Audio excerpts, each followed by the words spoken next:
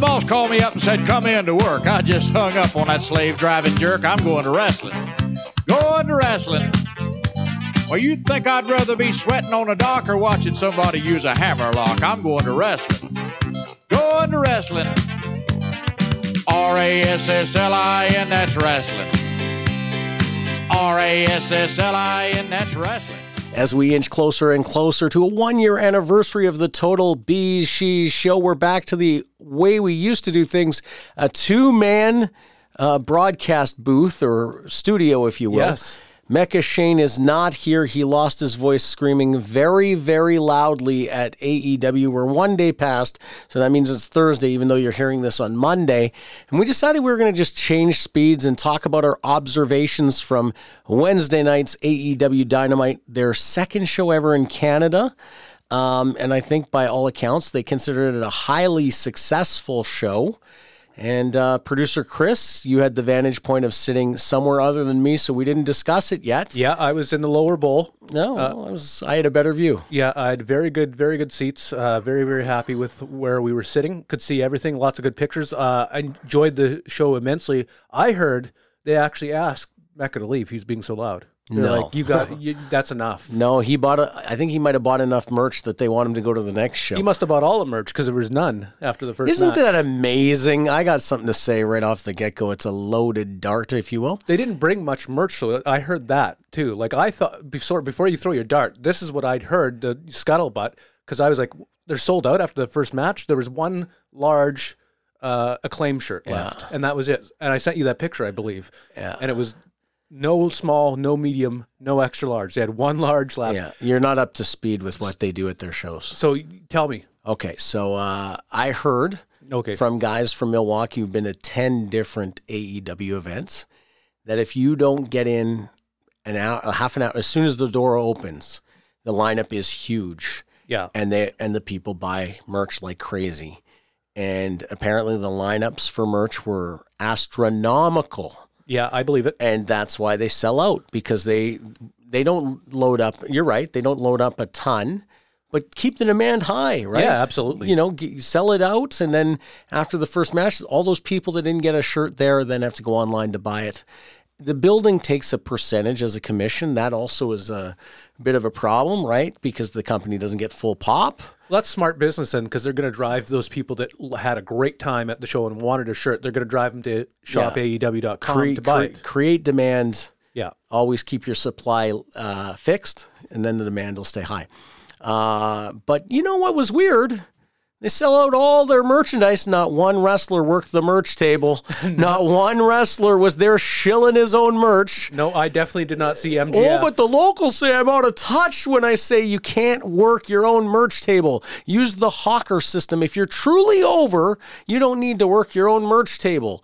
Now, what that does, as we saw in Winnipeg, a very proven system in Winnipeg, last Tuesday afternoon, our friends, Curtis Housen at First Row Collectibles and his partner, Matt Perlman, yes. Yep.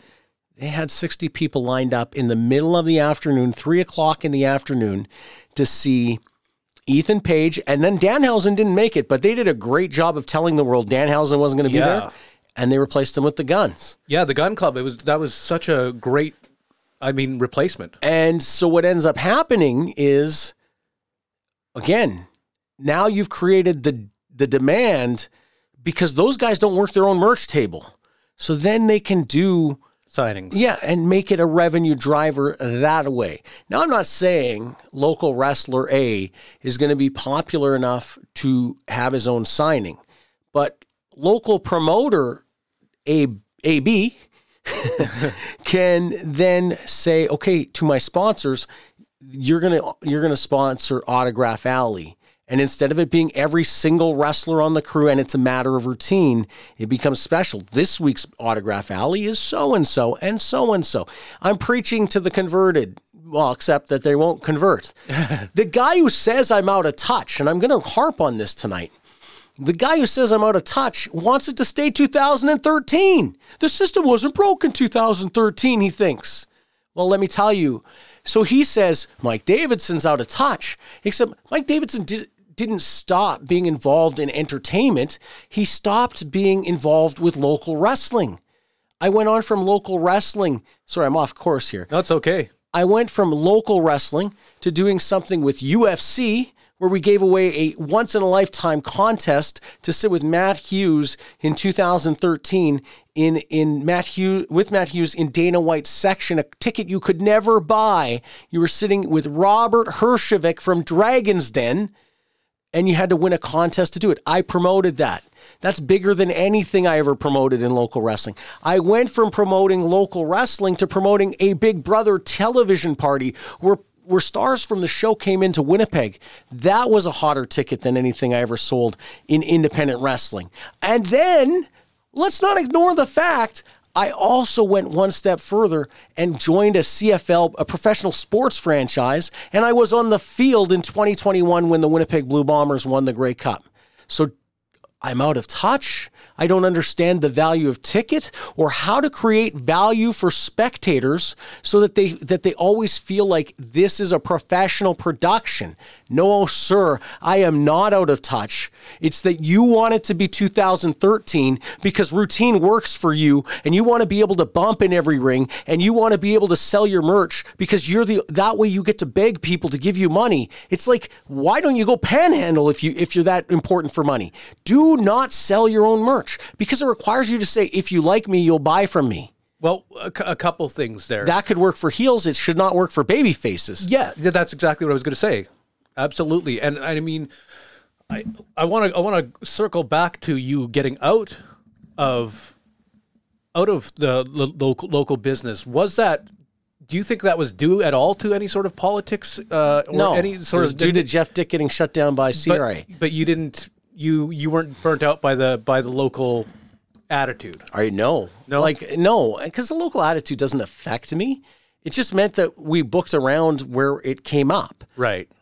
So the local attitude didn't get to me. In all reality, in 2010, we raised the bar so high that we disrupted the local scene. Okay, so that's all good and fine. Call me a disruptor, perhaps. It wasn't intentional. We didn't say, hey, we're going to disrupt the local scene. We just said, hey, we were tasked with go create a television product. We got at it, and we were able to be real good at it. Cost a lot of money, but it was within the budget that I outlined it would cost us. Okay? So why I talk like this at the beginning of the show is because AEW reinforced some of the things I say. Like, hey, guys, you don't need to work your own merch table. That's a big one.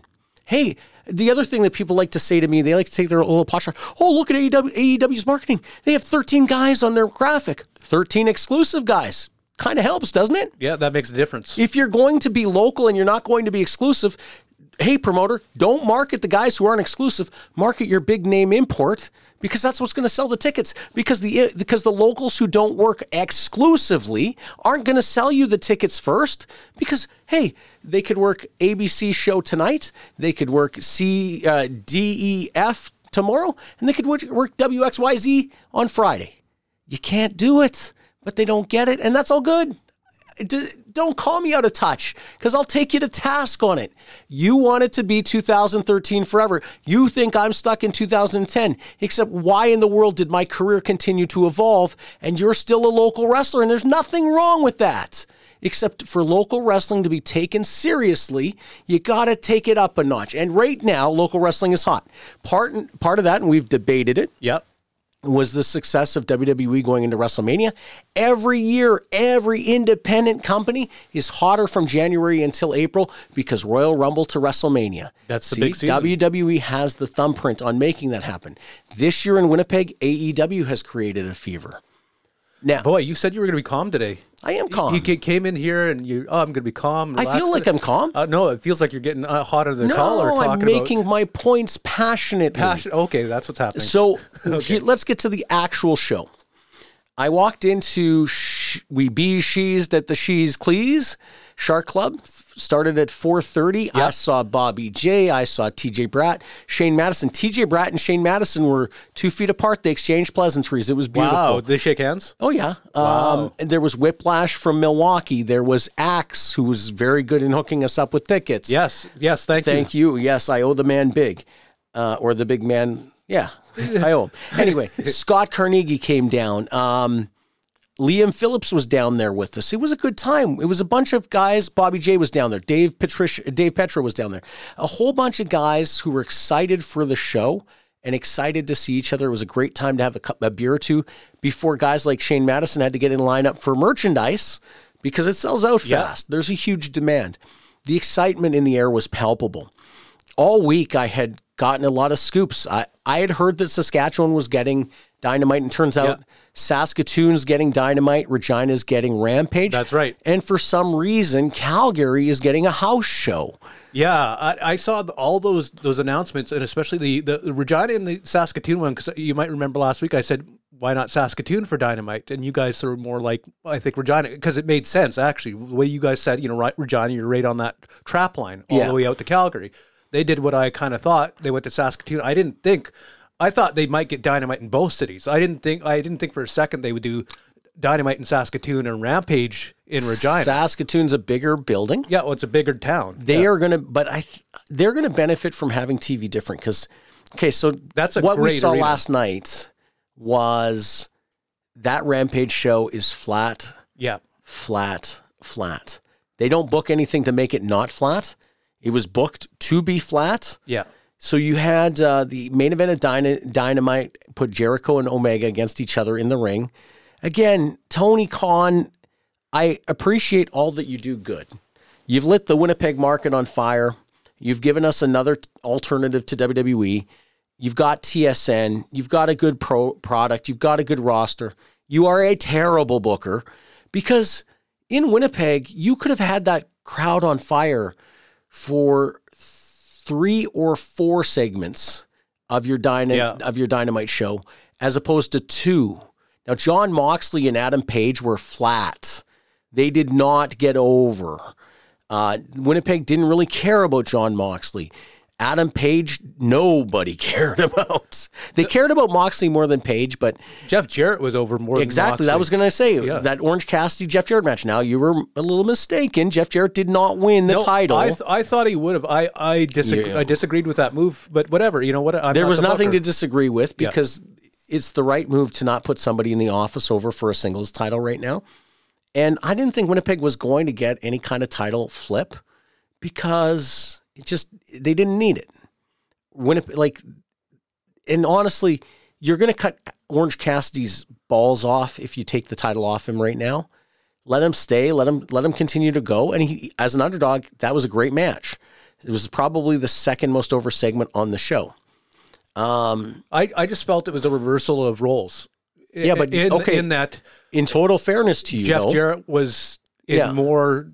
He was in jeopardy. In total fairness to you, though, I'm trying to put this into perspective. Yes, for sure. There's no history from you as a booker that could say, hey, it was the right time. Hey, they needed to do this, right? Right. There was, from my perspective, it's an international title. That means you're going to have Pac wrestle for it. Orange Cassidy might lose at some point. You want it to be guys that have an international flavor to it. Jeff Jarrett is as Southern as they come. Now, I could see Jeff Jarrett going after the TNT title or the TBS title, whatever they call the secondary, the TV title. Whatever. TNT title. Or was TNT and now TBS? I don't know what it is. TBS is the women's. Okay, yeah. It's confused me by naming it after the networks. And I could see Jeff Jarrett having a run where he kind of gets a little bit of a rub for the heavyweight title. MJF's segment, the bar mitzvah that kicked off the show, was extremely, the crowd was hot. I wasn't into it. Well, it's also bad booking because here you need your heavyweight champion. They're going to use the MJF to make the guys underneath. Is that leading to the pay-per-view? Is it going to be a 4-way or what was it? I don't know. That's the thing. I don't know what happened. It felt like very hodgepodge, and the cake thing is so overdone. The second you bring out a cake, everybody knows what's happening. Doesn't matter. It doesn't mean it doesn't work. It doesn't work, in my opinion. The people were hot for it. I don't know how it showed up on TV. They were. Yeah, I haven't rewatched yet, so I can't say if the people were into it. It just felt like in the building. It felt like it could have been bigger. I felt like it could have been hotter. Okay, well, here's what I saw. The crowd in the building was hot for it because MJF is that over. Oh yeah. Now I think they could have been more over. Is what I'm saying. but we don't know what they're trying to get across on TV because we couldn't hear the commentary. Yeah. So my thought is, if they're leading to a 4-way for the title, like I thought they were setting up a main event match between MJF and the other 3 on the show, and that would have worked because it's a small little, like a mini angle, and MJF keeps the belt, but he makes the 3 guys underneath him a little bit better. Yeah. If they go to pay-per-view with that, Darby maybe gets a little stronger. I don't think Sammy gets any stronger, and I guarantee you Jungle Boy doesn't fit. None of it made sense to me. MJF was so over. There's so much more they could have done. They could have had Adam Cole come out, cut him off. Hey, I'm coming for your belt at the pay-per-view. They could have had Bryan Danielson come out and say, just because you beat me doesn't mean, I'm not coming back for your belt. So a little disappointing there. But it was because Tony is his own worst enemy. And then he goes with a 3-way trios match. Yeah. House of Black, who actually impressed me. Yeah, they were good. Against the Jericho Appreciation Society against the Elite. If you don't know by now that Kenny Omega with the Bucks is not turning any business for any of the 3 of those, you need the Bucks as a tag team and you need Kenny as a singles worker. If you have not figured that out, there's no helping you. It didn't do anything for Jericho, even though they got to share the ring together in Winnipeg. No. Then figure out a way to get Kenny versus Jericho in a match singles. Yeah. Right? But whatever, why wouldn't you split them up so they get 2 really hot segments? It's like, you have to understand from a booking standpoint. You just heard me criticize not criticize, but point out that you had no experience as a booker to know why there might not have been a title change from Jeff Jarrett and Orange Cassidy. As a booker, I'm looking at this going, God, I'm going to start with MJF, get a real hot opening segment. I'm going to go in the end of the first hour with Jericho and the end of the second hour with Omega. I got a very, very, very hot show there. But they missed the boat. Yeah. But it worked. The crowd was hot. I don't know how it played on TV. Here's some other things I saw. Let's talk dark matches. Yes, absolutely. Everyone thinks I'm going to rip Adam Knight a new one. Everyone thinks I'm going to rip Tony Khan a new one because why? But Tony Khan does not know that Adam Knight slapped a fan. No. Nobody at AEW does know that. Probably not, no. Adam Knight is a coward. And I don't say that in the Wayne Stanton term. Oh, well, I thought this was going to be a... After he slapped the fan in December, he decides to make this impassioned apology. He could make the argument that they touched him first. And I've heard from Adam Knight apologists who say, well, you're hard on Adam Knight. But I've heard from more people who appreciate that Adam Knight is not the nicest person. He's been a bully to people. He's been rude to fans for years, I'm told. I'm not the fan, so I don't know. But I've heard from fans who said, yeah, Adam Knight was a dick to me. Nobody was happy to see Adam Knight get that spot except friends of Adam Knight. The same veterans who saw that video and said, where were the guardrails? Let me tell you something, Adam Knight, just to put it into perspective for you. You went and hid from the criticism after you slapped a fan. If you'd pulled that shit last night for AEW, if you'd walked up to the barricade, slapped a fan, the local security would have dragged you to the back. Well, actually, they wouldn't have. They would have thought it was a plant. When it was realized that it was real, security would have dragged you to the back, and Winnipeg Police Service would have nailed you with an assault charge. You can't assault people who pay to come see you perform. Hopefully you've learned that if you're going to start putting your face out there as a wrestler again. Now people think, see, we thought Mike was going to rip on Adam Knight. Adam Knight, you made a cheap apology in December after you did it. Then you went and hid. But your ego said you had to take a spot away from a young guy. You and Massive Damage had matches on AEW. Your combined age, a total combined age is 100 years old. What are you going to do if you get the contract? Now, let me be honest.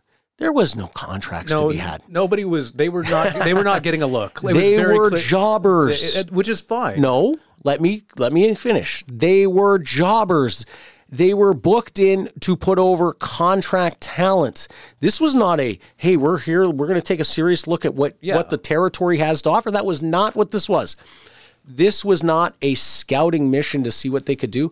This was, we want some bodies to put over our contract talent. So when I see Adam Knight and Massive Damage pat themselves on the back, and I see some local guys who I know and like kind of hang their head and say, you know what, I feel bad I didn't get a look. It's not about getting a look. Then Massive Damage's look consisted of Ethan Page ducked the clothesline. I think he kicked him. Massive took a bump right to the floor and did not do anything else. He was in action for less than 5 seconds. Hey, pat yourself on the back. You got booked. There was a selection process. Now, what I like in this too is we all have that friend who gets cast as an extra in a movie. Oh, the let's say, the Woody Harrelson movie shooting in Winnipeg. Yeah, I'm going to be an extra. And that friend who gets booked as an extra, cast as an extra, he tells everyone, you know what, actually somebody on set pulled me aside and they said, you know, you've got what it takes and I'm going to put in a word for you and you're going to get cast in other movies. And every extra actor I know always puts over that he's going to get a break. They never seem to get a break. Now, I know somebody who actually chased acting as a career. His name's Good Time Gord. Do you know what he did to try to chase his career? He hired an acting coach and he went to lessons. Then he hired an agent. Then he consistently worked on his career as an actor nonstop for about 4 or 5 years. Yeah, long maybe time. Even more. I think longer even. He worked on self-tapes. He looked at casting calls with his agent and said, I'm going to submit my tape as an audition. And he waited for callbacks. That's what a true actor does. That's not what an extra does. An extra sees, we're taking 300 people in Winnipeg, and they show up, and because they get paid, they think, well, I was in the movie, I'm a star. But that's not seeking a speaking role in a movie. That's just being background is what it's called. Guess what? That's what happened here. So I don't want to see Chad Daniels or Bobby Schenck or guys that I really think are young and hungry. I don't want to see them miss a step thinking, God, what did Massive Damage have in Winnipeg that I didn't have? It didn't have it. It was a payoff. Yeah, exactly. And it hurt them because these were less than 4-minute matches. It wasn't like, okay, we're going to give 4 guys 10-minute matches and we want to see what they got and it's going to air. That's not what this was. Let's be honest about it. I'm not taking away. It was great to see Jason Geiger in a match. Yeah. I popped hard when I saw Donnie DiCaprio. I was excited when Nicole Matthews was a part of the taping. Yep. I liked Ava Lawless being a part of this. There were people who were under the age of 50 who were getting an opportunity, and I hoped it would lead to something. But let's put it into perspective. The Bollywood boys, who are former WWE stars, they were used to put over contract talent. It was a short match. It wasn't about the Bollywood boys. So put it into perspective. Let's all give Adam Knight the pat on the back. Hope he doesn't slap our face when we do it.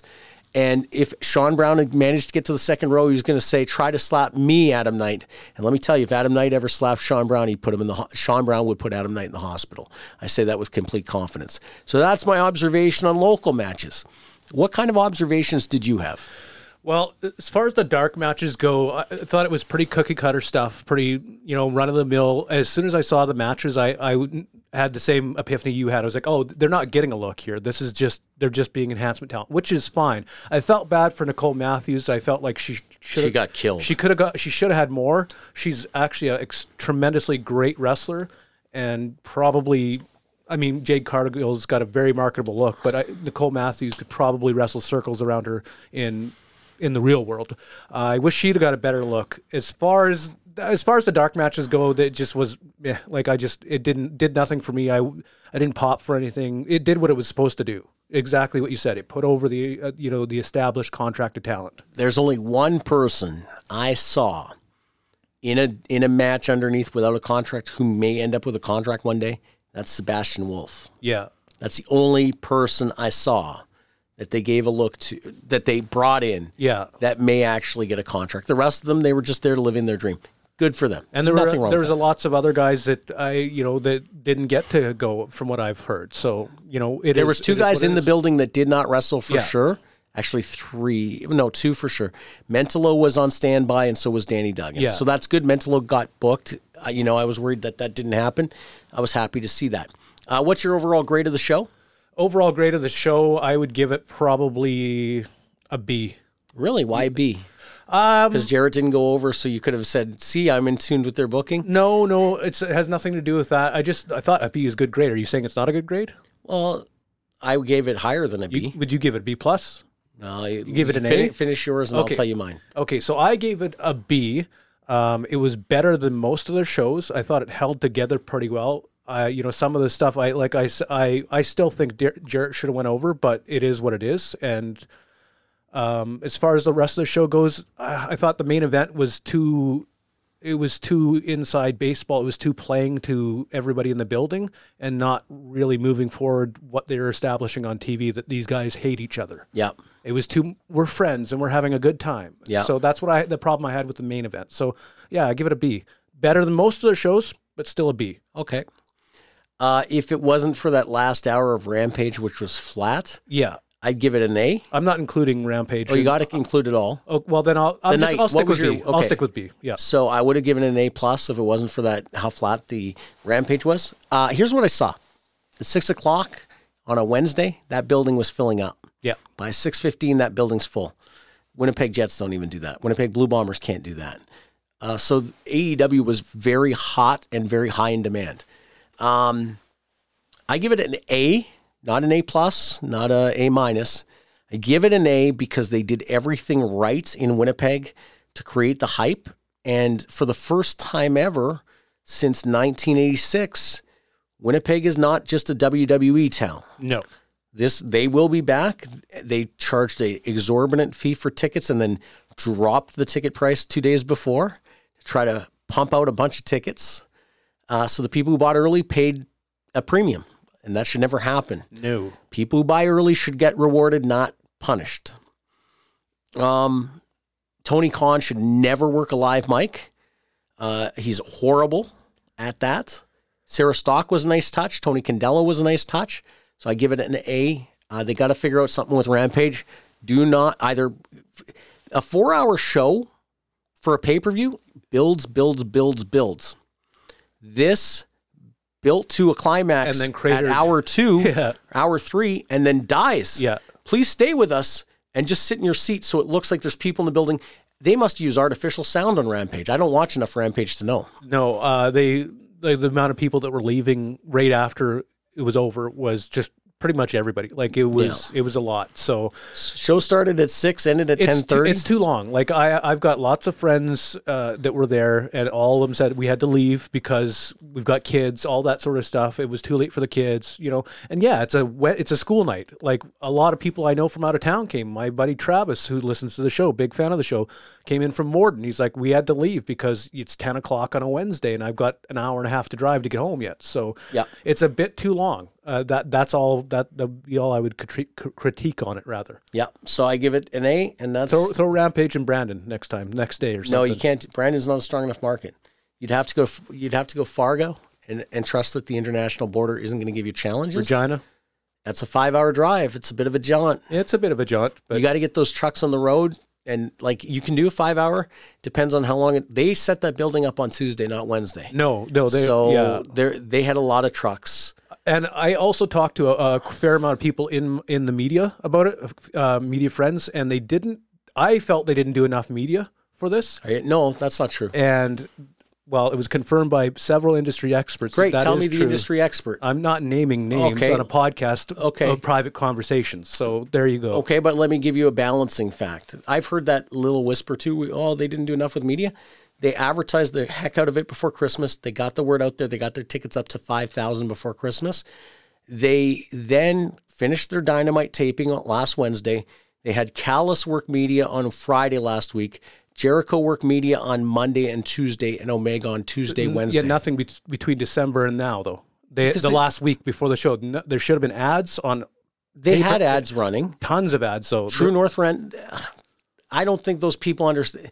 Concert promoting people the same in way. The industry. If you want to be respected as a booker with experience, you got to respect the people in the media with experience who have said this. Let me put it into perspective for your expert friends, because I'm going to go off here. He's using air quotes. Now, your expert friends are like, well, they could have done so much more. They drew 8,000.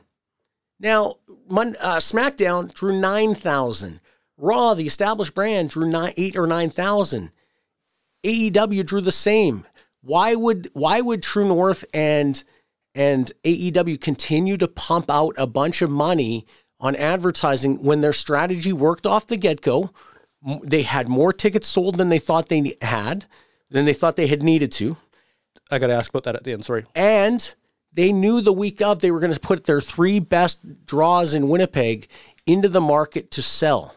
They sold those tickets in Winnipeg without using Bryan Danielson, Adam Cole, Sting, Jim Ross. So much of their high-priced talent did not come to Winnipeg, and they still did 8,000. They didn't need to do more. I was going to ask that. 8K, is that the final number? That's not an official number, but I know they were over 7. Okay. And they had to have had a walk-up.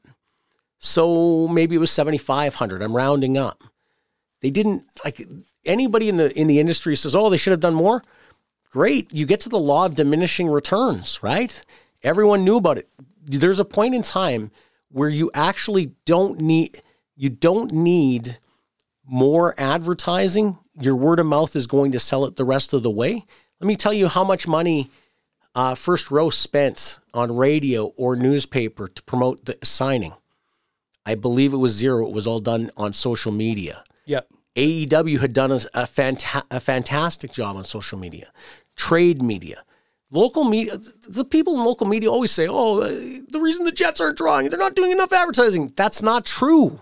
Meanwhile, the Bombers know already what games are going to do over 30,000. You think they're going to pump up the ad buy for games over 30,000? No, they don't have to. They've got a great team, too, to be honest. The Bombers have got a great social media team. They've got everything in the organization is great. And I don't say that because I'm around it. I say it because it's true, right? True North, they try to do the same thing. But you know what I don't understand? So I'm going off. I wanted to go to commercial break 5 minutes ago. Sure. But what time are we at? 31. Okay, so we went long. That's okay. So I saw Old Dominion come to town. Yeah. They advertised it hard. They got to 5,000. Thomas Rhett 2 weeks before, 9,500. It's just because Old Dominion could only do, like, the market was only for 5,500 for Old Dominion. Sometimes you get to a point where advertising it anymore isn't going to do anymore. The people who are going to buy the tickets know about it. What would the advertising have done? What could they have done more in media from your expert's point of view? Well, I didn't dig into it that much, but from my point of view, if they would have been on top of the advertising a little bit more, because they were at 7,000 tickets 4 months ago. Because the frenzy was there for it. Exactly. But they could have advertised they're happy to get that 7,500 tickets. And to your point, usually, why are you happy with that? You've got 4 months leading up to the event. Why not go for 10? Okay, so why they didn't get the exact number WWE does? So the capacity for WWE was established last September, and the TV before that. It's 8,000 or 9,000 for WWE. I'll tell you the market that AEW couldn't quite crack. It's not their fault. In Winnipeg, when WWE comes here, there's people who drive from communities near Thompson, northern indigenous communities. They drive it. Yeah. I didn't see it. They didn't drive in for this. No, not a ton, that's for sure. So that means the brand dominant WWE is still very popular in those communities, and AEW is still a little too new. Yeah. That's 1,500 people right there. Maybe 1,200 people. You add that 1,200 to the 75, and there's the 87. I think they knew they had, like, there was a point in time where you can advertise and not get a response. They did the 2-for-1 deal after Christmas. Right. It did not pump up big sales because everyone who wanted their ticket had their ticket. The demand for the ticket was what it was. It was 75 or 8,000. The demand didn't push it to 10 like it. And I don't even think if they'd brought Sting to town that they could have pushed it up much higher. Jake Robertson, there was no one that I think that they left off the roster. Most people didn't know Sting wasn't coming. Well, that's the thing. I think a lot of people expected Sting. Like when I went up with people, now they're like, oh, it's like this girl and her boyfriend who I went with. She not a wrestling fan at all. Yeah, but she saw Sting on the side of a truck. She's like, oh my God, is Sting here? You now remember a couple weeks ago? Like, no. The week after Liam Phillips was here, you, me, and Weez were talking, and I said, is Sting going to come here? Because I knew that routing was going to be an issue. Yeah. This is a guy that only wants to go 3 hours on a plane. Yeah, like he's flying out of Florida, Texas, California, probably. I don't know where, but it's not. Yeah, it's not a wonderful flight. It's got to Winnipeg. No, here's the thing: what he probably wants. He wants first class which I don't think WestJet offers. So like the direct flight from Los Angeles to Winnipeg doesn't appeal to him because it's not first class. Yeah. And he does not want tough travel. That's why Jim Ross didn't come. Right? Jim Ross had 2 plane changes and a 9.5 hour flight both ways. He just said that I'm too tired for that. So that's probably why Sting didn't come. They didn't need Sting. No. They got to a point where they looked at the numbers and they were like, it's pretty good. I think for a first time in the market, I think they did everything right. Now they've set the bar where they can announce pay-per-view in November if that's what they're going to do, and they can get from Fargo and Regina another 1,000 each market, and they can get to 10,000. This episode of the Total BeezSheez Show is powered by FirstRow.ca, Canada's online collectible store where you'll find the coolest sports cards, autographs from your favorites, action figures, and of course, wrestling collectibles galore. As a loyal Total BeezSheez Show listener, you can get 10% off your order using the code BeezSheez. Again, the code is BeezSheez, one word, and receive 10% off your order. FirstRow.ca, Canada's online collectible store.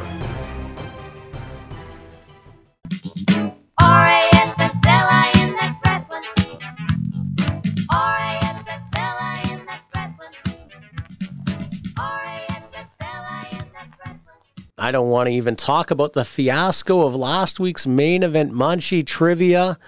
The question left a little bit open to interpretation. The question last week was who was in the first ever WWE or F Iron Man match, and the answer was Bret Hart versus Ric Flair.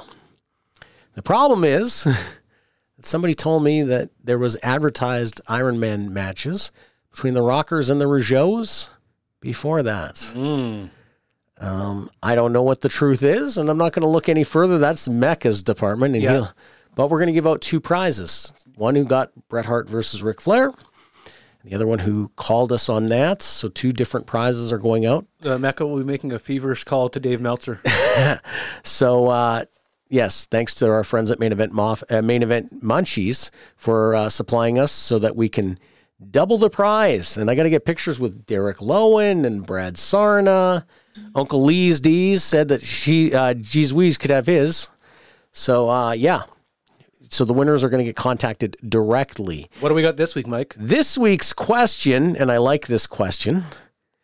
Let me just look for the trivia this week, since Geez Weez has no voice and can't do it. In keeping with our world champion comments and my pick, Hogan, from last week, he picked Hogan, and you picked Bret Hart, and I picked Ric Flair. Right. In 1993, Hulk Hogan made his final WWF appearance here in Winnipeg in a tag team match. Him and Brutus Beefcake against Money Inc., which was Ted DiBiase and Erwin R. Shyster. Who was the special guest referee? And there's only going to be one answer for this one. Exactly. There was nobody else. The only hint you've got is he might have been a former world champion. He might have been. Ooh. I know he was, but there you go. Who was the special guest referee to the 1993 main event house match between Hulk Hogan and Brutus Beefcake against Money Inc.? That was his final match in Winnipeg. He left the company about a month later, but he still did the European trip later that summer. All right, so you want to answer those questions, totalbsheez@gmail.com, Instagram, totalbsheez, and Facebook, totalbsheez, Twitter as well. And hashtag main event munchies. Hashtag totalbsheez too. Why not? Throw that in there. Throw that in there. All right, there we go. So I wanted to talk about self-promotion a little bit because we were talking about locals off the top, and you kind of brought up a couple points that I found interesting. One of the things, though, that kind of buzzed me was the lack of self-promotion locally we've got going on here. And one of the things, and you're going to love this and you're going to make fun of me, but one of the guys who's done it and done it very well, and it's undeniable, is Danhausen. He was not a name before AEW. He was not known before AEW. He was known, though, from his YouTube, which is very successful. And so he could sort of made his own way. Because there's, besides the character, which is kind of fun, if you look at the guy, there's a lot of guys out there with that build. There's a lot of guys out there with that skill set. Like it's not that he's absolutely special in the ring, but the whole package together makes something. And the big part of it is the self-promotion. And the only people I see in Winnipeg doing the YouTube self-promotion is Rob Stardom, who's almost retired, and I believe there's another. Do you know? Is there somebody else? I feel like I'm missing somebody else who's doing it well as well. Doing it well? Yeah, maybe I might be mistaken. Tell me who. I don't know. But the only one who's doing it is Rob Stardom, who is admittedly towards the end of his career, and he's doing very well at it. Why is that tool not being used? Like, because it's free, it's easy to do. We've all got these recording devices in our pockets. Sure. So technology changed the wrestling business a lot. I'm not saying anything. That's a thanks tips comment. YouTube, Facebook, Twitter, to a lesser degree, Instagram, Snapchat, what's the other one? TikTok, even Twitch, whatever. Everyone is using something to try to reach the masses. The problem, so I look at it like this. Right now in Winnipeg, there's this young crop of talent. Sam Davidson. Yeah. That's a shoot name, no relation. I thought it was a rib, but it's not. James Roth, Chad Daniels, and first let me say about Chad Daniels, he recently got accepted to Jacques Rougeau's TV show again this year for training. It's his second season, so that would make him a favorite, I think, to make a splash. They are using their social media effectively to promote dates, but none of them are exclusive. So it turns into clutter when you're always promoting I'm going to be wrestling here, I'm going to be wrestling here, I'm going to be wrestling here. If you could make it, and this is where they don't get it, if you made it where you were only saying, hey, I'm in Calgary this week, hey, I'm in Regina next week, hey, I'm in Fargo, North Dakota, which is tough because of the immigration issues, and I'm back in Winnipeg on this date. Well, now your Winnipeg followers have to come on your Winnipeg date, as opposed to this week, I'm at this venue in Winnipeg. Next week, I'm at that venue in Winnipeg. 2 weeks, 3 weeks from now, I'm going to this different venue in Winnipeg. It becomes redundant and it gets turned off. Danny Duggan has done social media marketing as well as anybody, but also to the point of, to people who aren't wrestling fans, it becomes annoying and they disassociate. Yeah. Like they just don't notice it. So there's a happy medium, right? I like what Rob Stardom's doing, but it takes a lot of time. It takes a lot of energy for him, and he's trying to do it as a for-profit end of it. Yesterday he posted that he needed 400 more hours to get to monetization. I hope he gets there. He was able to get to 1,000 subscribers. I think he's got 1,600. Well done, Rob. I have a problem doing that, so I really respect what he's able to do. I don't know. There's like, at the same time, do we do it well? Well, we don't do any YouTube stuff. We don't like. Well, we want somebody to come in and help us with that. My stuff is specifically about YouTube and Twitch. You brought up Twitch. That's another good one. Both those are extremely hot. Twitch, especially right now. Twitch is the new frontier, and this is not. I think TikTok's bigger than Twitch. Twitch is an entirely different thing. TikTok is a very short story form. Twitch is long form. So Twitch can go on for hours. You're immersed. Isn't that a video gamer? Not anymore. Okay. There's all kinds of, there's talk shows, there's green screens. Like these are really slick productions. Yeah. And they look good and they're a great way to connect with people, but you nailed it. And this is what I think. And people are going to give me heat for this, but I think it's a lack of motivation. I think people are lazy because it is hard work, but there is something at the end of it. Twitch affiliation is not hard to get.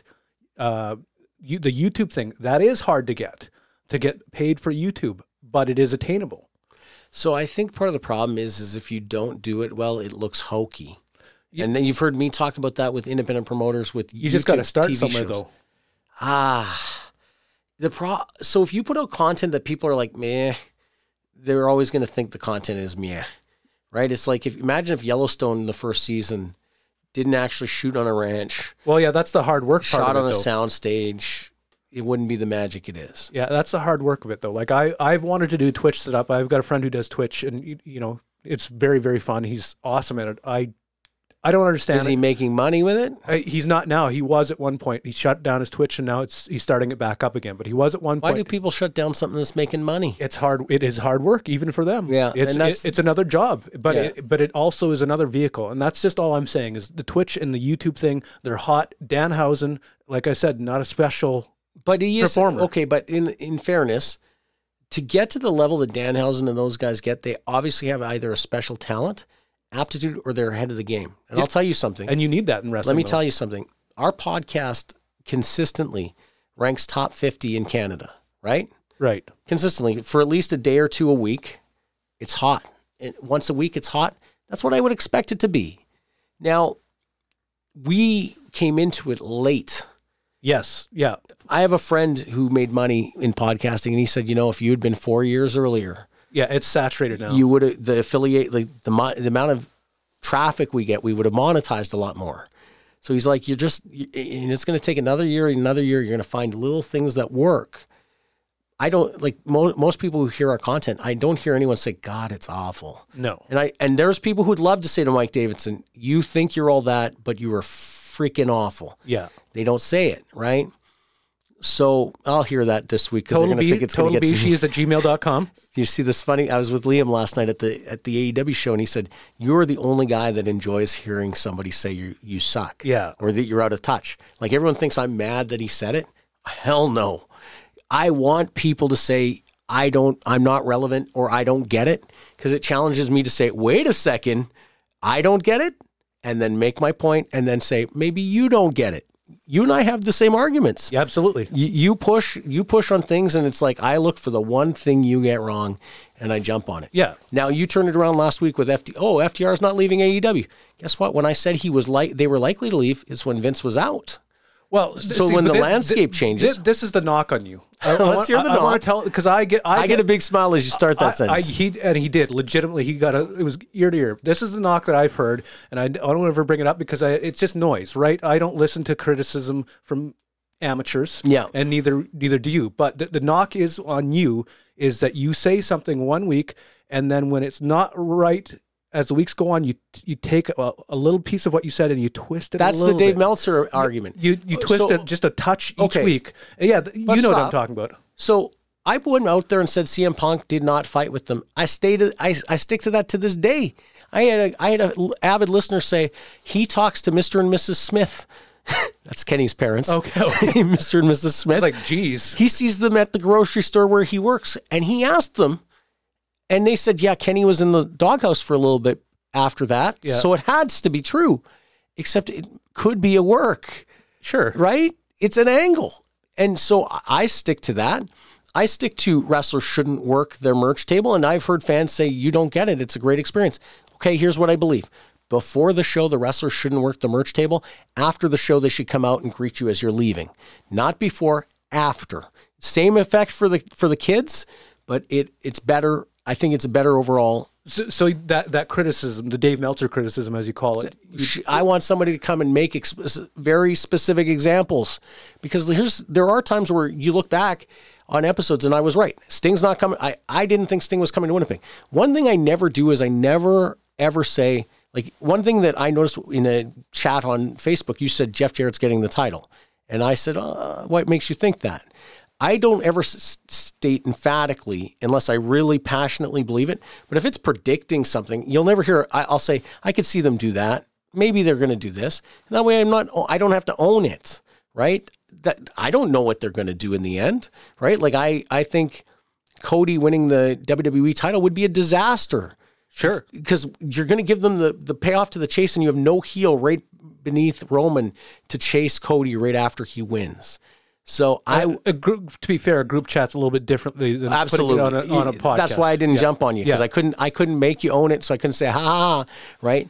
See, and you said interesting, by the way. You thought because I asked you to justify it, and I did well, by the way.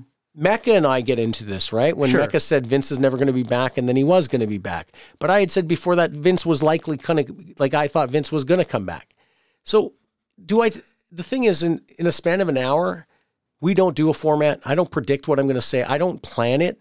And one of my coworkers at the Bombers said, he listens to the podcast. He said, you go into character when you do the podcast. I said, what do you mean? He's like, oh, I can tell. Yeah. And I was like, this is who I am, but the microphone's on, and how I deliver it is what it is. But for an hour straight, I'm going to say things that are controversial and sometimes dead wrong. Yeah. Well, how does he know that the guy he sees at the Bombers is not the character and this is you? Yeah, I try to act normal there. Yeah. That is character for me. Yeah. It's, what do they call it? Method acting. So when I'm wrong, though, I love it when somebody says, hey, you're wrong. Okay, great. That means you listen close enough to catch it. I love that. But the guys who say, oh, I'll never own when I'm wrong, ask me about WFX. I'll tell you every mistake I made. Ask me about AWE. I'll tell you every mistake I made. I own it. But you guys didn't even try, so you didn't even make a mistake. And you nailed it right there. That's exactly why I don't listen to the criticism, because people who don't try love to levy criticism.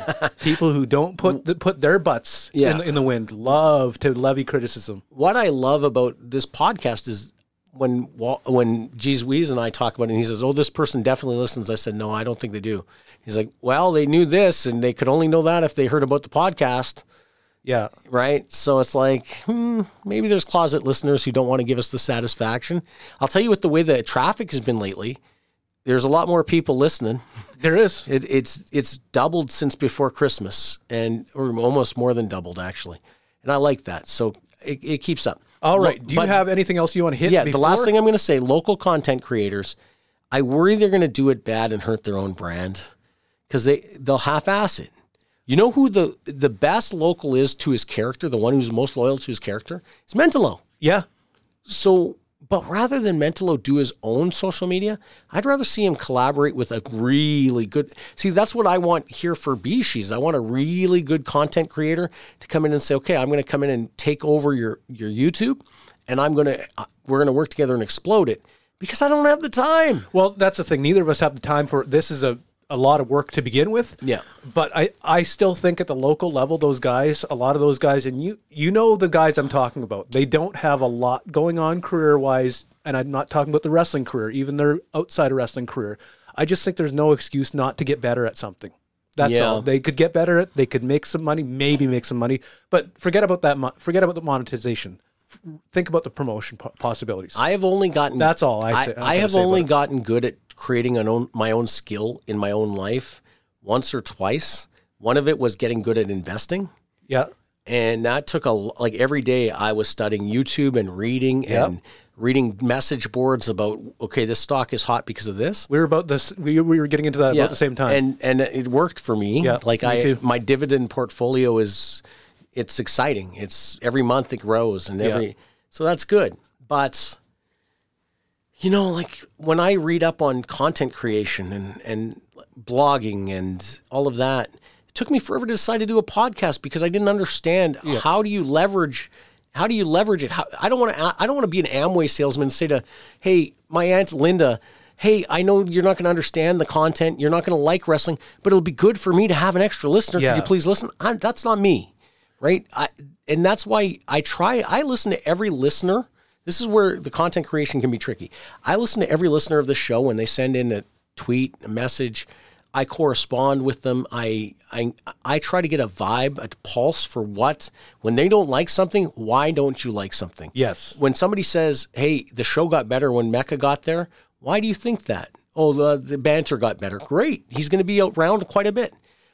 When somebody said to me, interviews are good, but I can get the interviews on YouTube of all those people. Because I was going to go to Marty Jannetty, Larry Zbyszko, I could have littered this podcast with a name every week. But it was like, they were like, we can find that there's nothing, and in fairness to Mike Davidson, he's not as good as James, who does Dutch Mantel's podcast, who does Shane Douglas's shoot interviews. I'm not that good. Now, Mecca could be that good. Yeah. Right? So we'd have to figure out how we're going to do it. But what we are good at is talking about the Winnipeg wrestling scene, whether the locals want to admit it or not, is healthier since we started talking about it. I'm not saying that we did anything, but people who are fans who are listening going, man, Davidson's wrong, or man, producer Chris is wrong, they still listen and then go. But there are people who've been like, I haven't been to the local show forever. I'll listen to Mike's podcast. And then all of a sudden they'll be like, I went to a show because. Yes. Yeah. So we're doing the same thing they're doing. We're promoting, we're putting a light on it, and that's a good thing. Now I want to go to Mary Brown's mailbag. All right, you said it. It is time now for the Mary Brown's mailbag. Mary Brown's chicken, crave delicious. Who has 14 Manitoba locations? Mary Brown's Chicken. Who only uses Manitoba chicken? Mary Brown's Chicken. And who only uses Manitoba grown potatoes hand cut in store? I bet you've already guessed. Even Mary Brown's coleslaw is made fresh in store from whole carrots and cabbage. Download Mary Brown's app today and take advantage of money-saving deals and even a secret menu. You can order ahead to get your Mary Brown's faster. Mary Brown's Chicken. Crave delicious. We don't have Mecca here this week to tell us all about his adventures at Mary Brown's, the chicken sandwiches he's ate, all the people he's talked to while he's there. But we'll have to get an update from him. I almost want to call him right now and just be like, tell us about your Mary Brown's experience this week. Big Mary Mondays. Yeah. That's where I'm going. Big Mary Mondays. That's where you should go. Coincidentally, when the Total BeezSheez show drops. Yes. Is that a coincidence, or did we design it that way so you could have your Big Mary and listen to the Total BeezSheez show? All right, questions. How do they get it through to us? Oh, they get it through to us on Facebook, Total BeezSheez, on Instagram, Total BeezSheez, TotalBeezSheez@gmail.com, Twitter, at Total BeezSheez, using the hashtag Mary Brown's mailbag, and again, throw in that hashtag Total BeezSheez. Question number 1, coming on Twitter from Neil, using the hashtag, you said the local wrestling scene is currently on fire. When do you think, Mike, that it's going to plateau? Well, I've got a simple answer on that, actually. I think about this all the time as I look into my microphone and stop reading a question we might have missed. It's going to plateau after WrestleMania, and it coincides with summer and spring. Yeah. So I used to always tell Jeff Dick when he was going to write a business plan for a wrestling company, plan to launch in fall, October, November. You're going to have 2 tough houses those months, but you're going to cash in with big business January, February, March, and into April, because it's the Rumble to WrestleMania season, and fans are more engaged in wrestling. It's like the playoffs of football. So right now, that just coincidentally is happening right now. And all the companies are doing real good. The business is hotter than it's been. Danny's doing very good in Saskatchewan. So does Ringside in Saskatchewan. Yeah. Houses have doubled since Dave Cote asked us what's going on in Saskatchewan. Shout out to Dave Cote. Always shout out to Dave Cote. So what we're seeing right now is a hotter trend than normal, but it's also the trend that usually lets up in April and May. Houses dip through the summer. September's a tough month. October, November. Danny does Rumble to Remember every November for a reason, because he tries to have a good October, November. Then Christmas is tough. Come back hot in January for his anniversary. So that's the trend locally, is you're going to have... So it's kind of the Vern Gagne model of the two months off in the summer, although they generally don't take the time off in the summer. Yeah, it's hard in the summer to draw. One thing I'll tell you is the next WWE date is Monday Night Raw. Yes. And I've heard it's coming in August. The same guy who told me about SmackDown coming back in 2022 is the same guy who first tipped me off that AEW was coming. And he has now told me Monday Night Raw is coming in August. You've got some reliable stooges. Well, I've been pulling out a lot of gossip. Obviously, I knew Sting wasn't coming before it was known. Billy Gunn, we knew, had turned down coming to Winnipeg. Jim Ross said it on his podcast, and we hear a lot of things here. Next question. All right, from Curtis asking on Instagram, what would it take for Impact Wrestling, NWA, Major League Wrestling, Ring of Honor to get a major television deal for any of them? That's a question that's, I'll leave that one to you, but that's a multi-part question, because Ring of Honor would have maybe more stroke than... No, they wouldn't. Just because they got a billionaire owner? He treats it as a second... Nope. Yes, just because they've got money? Nope. You know why? He treats that as the second brand. So what TV network wants the guy who's going to try the second hardest? Fox affiliates. Yeah, but that's not a national TV deal. That's syndicated. You need better than that. But I think, I don't know. I think syndication's a good vehicle. Honestly. I don't know how it's not being used. I did it in 2010. It's not as good as you think. So in the case of what Curtis is asking, I assume he means a national deal. Hopefully. I don't know. I could be wrong. But if he's saying just get on TV. Yeah, I just said major, but yeah, we'll go with national. If he's saying just on TV, then Major League and Impact are already there. But they don't have a strong enough penetration that their ratings matter. You're never going to see them say, hey, we had 100,000 people listen or watch last Thursday. No. Because by comparison, it's 1/9 of what All Elite gets. And it's because they're the strength of their network. How could they position to be stronger? I have heard from enough people at Impact that I talked to, they all say the same thing. If it hadn't been for Tony Khan and AEW, Kenny Omega and Chris Jericho were coming to us. They all believe it. And there is truth to it. Is it? Okay. Well, what the truth to that is that when Leonard Asper hired Callis and D'Amore, there we go. Jericho had a meeting with Leonard Asper to make the pitch to Asper. If you hire Callis, I will look at Impact. So they hired Callis, and then there was all kinds of. This was in 2018 because 5 years I think D'Amore has been on the job. Yeah, 6 years that Asper's owned it. They were all really like excited, but then around that time, Cody and the Bucks and Kenny were going to do that show at Madison Square. Yeah, and that really whet the appetite of the billionaire Tony Khan. And that changed everything because there was no salary structure with him. Yeah. He's disrupted the salary structure in the wrestling business hugely, but created the revenues to balance it. So he might be losing money, but revenues in wrestling are higher than ever. Okay, so is that for the better or the worse? I'm just taking a question. I don't like the escalated salaries. I don't personally, either, but because if you lose a TV deal, that bottoms out real fast. WCW escalated salaries, and there was a lot of guys that barely survived. Yeah. It shutting down. Like you think about Mark Bagwell, you think about Lex Luger, you think about the casualties. Scott Steiner was smart with his money, and Scott Steiner could go on the independent scene and get 2,000, 3,000, 4,000 a night. Rick Steiner retired from the business, became a realtor.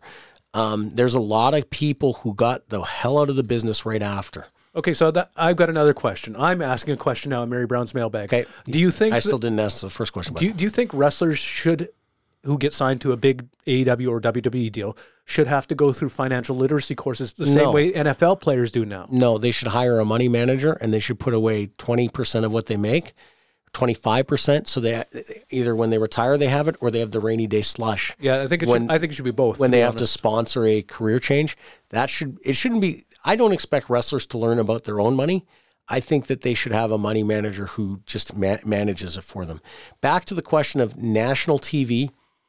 I once thought that NWA, when they launched NWA Power, they were the one that they were doing it different. I agree. And I thought they were perfect for the Saturday night slot that's 6 o'clock that now Warner Brothers is going to be giving AEW. And they're going to bomb it because they only value 2 hours of TV Dynamite and then the rest is work. They get excited. Let's write the Wednesday show. They're going to bomb this Saturday night show. They're going to bomb the Ring of Honor brand because that's why Ring of Honor doesn't deserve a national TV deal, because Tony wants to write it all. You can't write. You know how hard it is to write 1 hour of TV a week? Try writing 9. Yeah, that's insane. So here's what I will say. Recently promoted to president of Impact Wrestling, Scott D'Amore, is head and shoulders the best wrestling executive not under contract to WWE. He is smarter than Tony Khan. He does it with a shoestring budget. They have the best talent on a shoestring budget out there. He is currently, back when Bischoff ran WCW and Vince ran WWE, WWF in the Attitude Era, Paul Heyman. That is Scott D'Amore is the closest thing to Paul Heyman right now. What it's going to take for them to get national TV is they just have to get lucky and get hot. Their business is growing up. It's been a very positive cycle for them. They just need the one act that gets hot. I liked a segment they did a couple weeks ago where Matt Cardona was being sang about by his opponent. I loved it. It was one of the best segments I'd seen. And he's money. Yeah, their New Japan Impact show that's coming up any day now is going to be good, but then right away after that, New Japan pivots and they do Forbidden Door. So they got to just keep sticking with what works. I think they've got it. Last November when they lost a bunch of talent, Chelsea Green and a few other people, it seemed like they were limping. Then they got Kushida. They got a few people to replace it. They got Kazarian. They got it figured out. They're doing pretty good. All right, and the third question from Chantel, asking it on Facebook.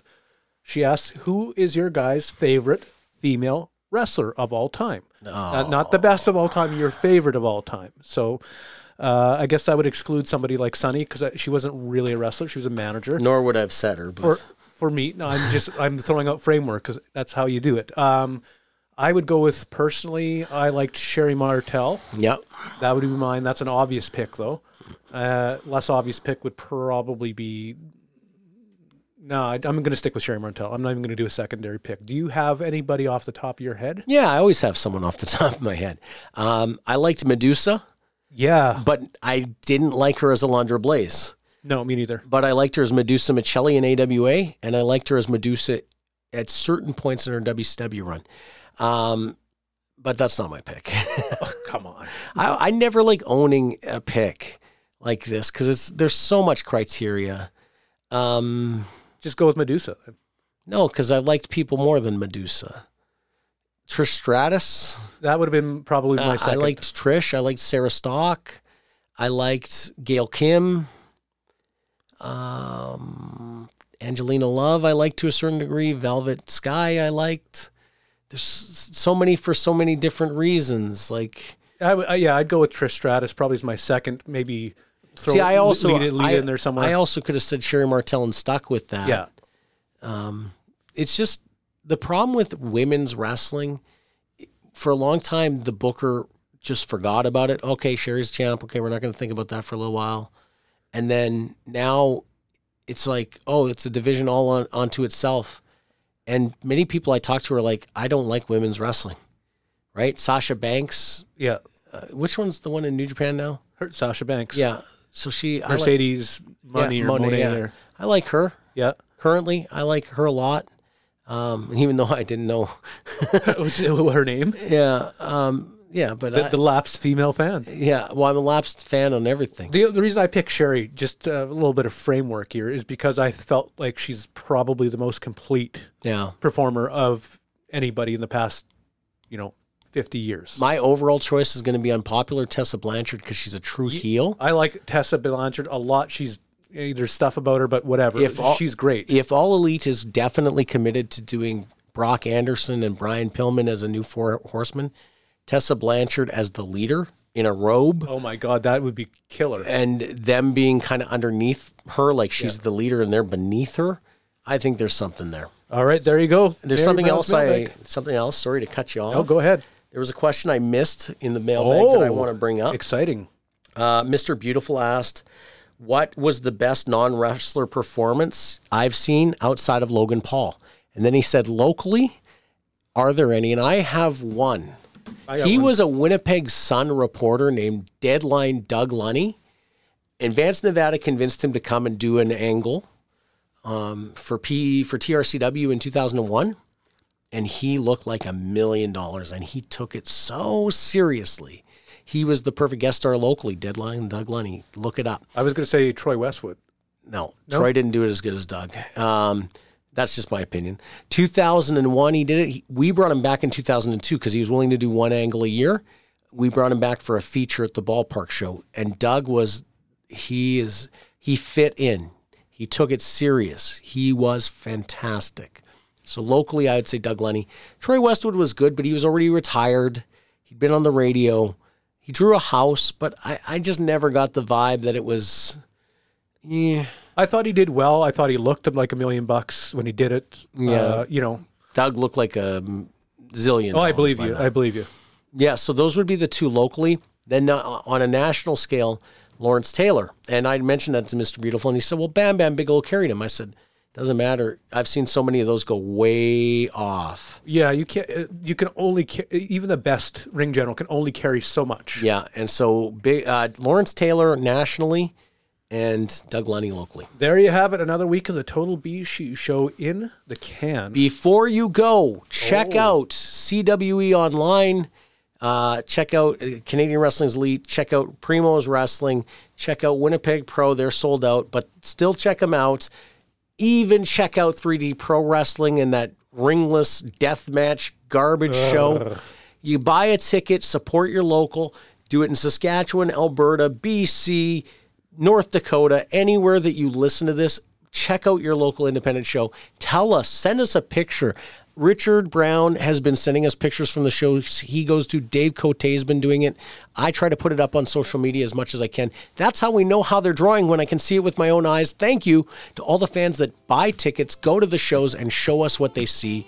That allows us to talk about it like we know what we're doing, and then I don't seem so out of touch. Now do I? And with that, Glenn goes, and let's take it home. Well, the boss called me up and said, come in to work. I just hung up on that slave driving jerk. I'm going to wrestling. Going to wrestling. Well, you'd think I'd rather be sweating on a dock or watching somebody use a hammerlock. I'm going to wrestling. Going to wrestling. R-A-S-S-L-I-N, that's wrestling. R-A-S-S-L-I-N, that's wrestling. Well, I love to watch the missing link bang his head on a corner post and the romper bumper butt delivered by the Iceman. The Freebirds, Roberts, Hayes, and Gardy, but what I like the most is Kerry delivering the Iron Claw as only the Von Erichs can. Well, the boss called again, said it's time and a half. You'll come in tonight, and I just had to laugh. I'm going to wrestling. Going to wrestling. R-A-S-S-L-I-N, that's wrestling. R-A-S-S-L-I-N, that's wrestling.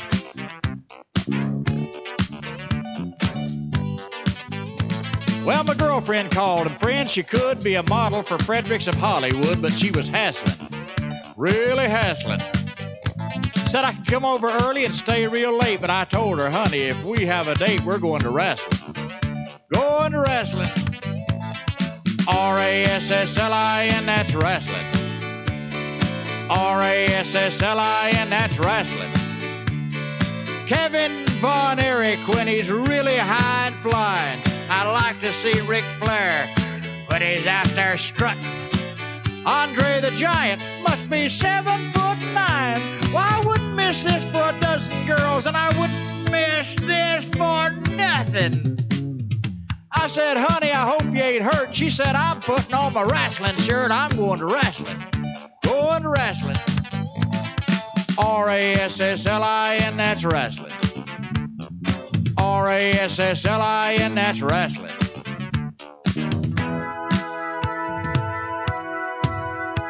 Well, last night I dreamed my life was over. There was golden streets and fields of clover, and the lights, they were dazzling. I looked for old St. Peter at the pearly gates. I found a note that said, I won't be too late. I'm going to wrestling. Going to wrestling. R-A-S-S-L-I-N, that's wrestling. R-A-S-S-L-I-N, that's wrestling. There's Gentleman Chris Adams with his super kick in place. Young Mike Von Erich with his own Iron Claw. And I'll never forget the classic matches of the 70s and 80s.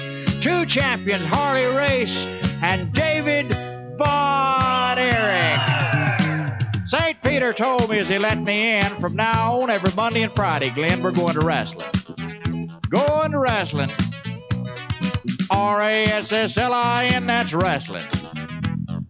R-A-S-S-L-I-N, that's wrestling. Boy, if I'd known this was going to happen, I wouldn't have bought those advance tickets. By the way, St. Pete, are you sure these wings will fit in a ringside seat? Is Fritz coming up here anytime soon?